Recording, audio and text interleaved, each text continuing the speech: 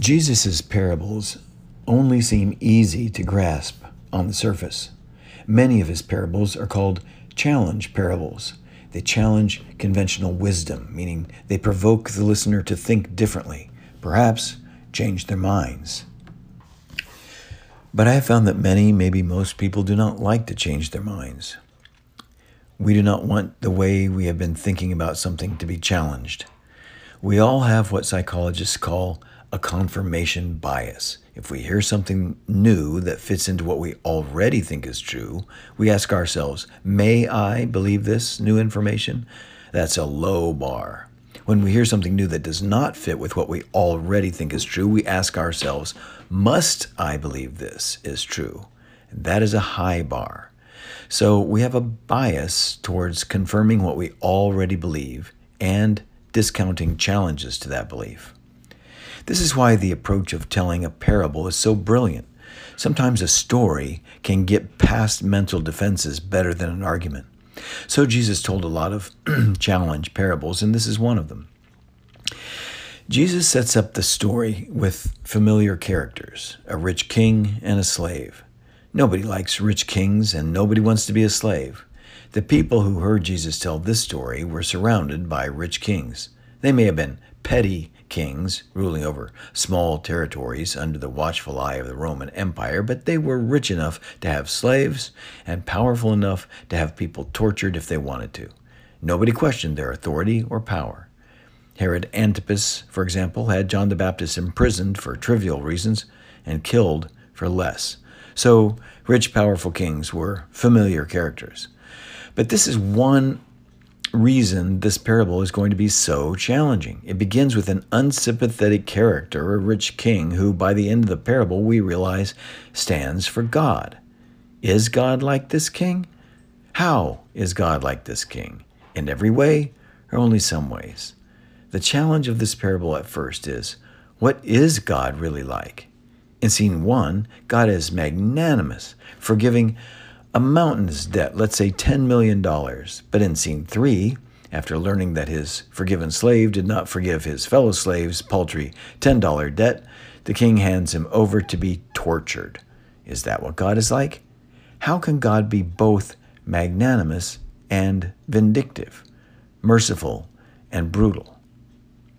The challenge gets even harder. We are expected to be merciful and forgiving like the rich king in scene 1, but not vengeful and unforgiving like the king in scene 3, because being unmerciful is what the forgiven slave was like, and that was why he was handed over to be tortured. Jesus, in the Sermon on the Mount, had told his followers, be perfect as your Father in heaven is perfect. For Jesus, the goal was that we imitate God. But which view of God? The God who forgives or the God who punishes? The challenge gets even harder. Can we even do that?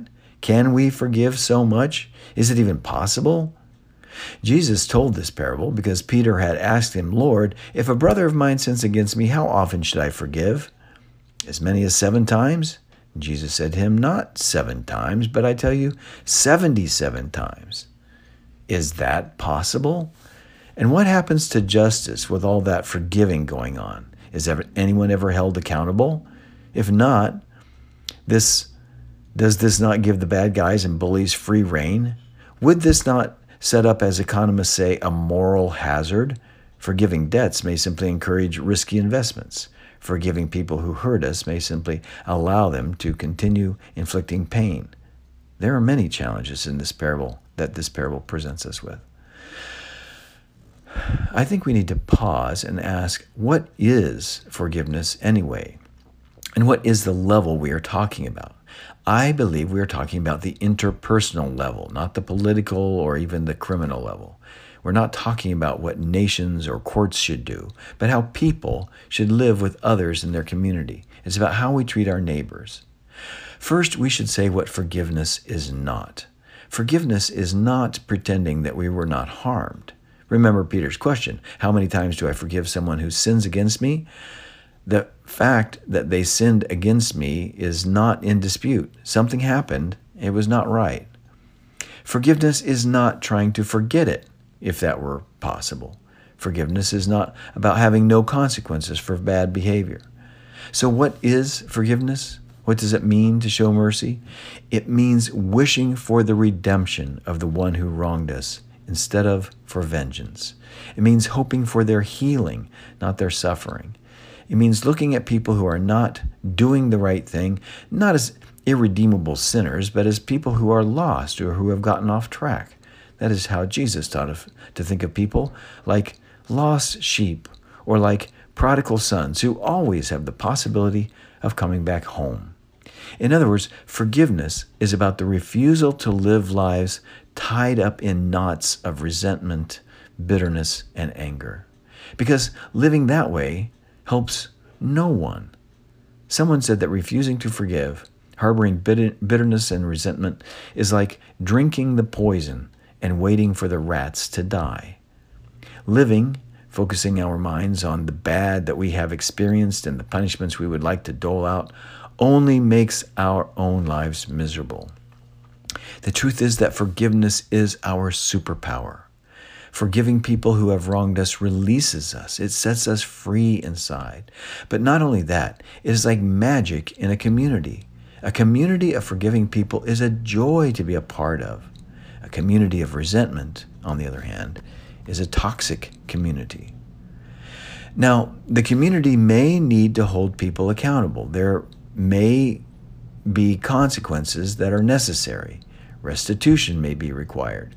But the goal of those consequences is always to restore the wrongdoer, not merely to punish. The goal is never vengeance, but what is called restorative justice. The prodigal son was welcomed back and given a party, but his inheritance was gone because he had squandered it. The older brother, remember, wanted some kind of vengeance. He wanted to shame his little brother, but the father had no such plan. So the challenge to us is first to consider the question, what do we believe God is like? Do we believe that God who is defined in our scriptural tradition as love is like the king in scene 1 or scene 3? Does God want our redemption and restoration or our punishment? The Hebrew Bible has many God stories.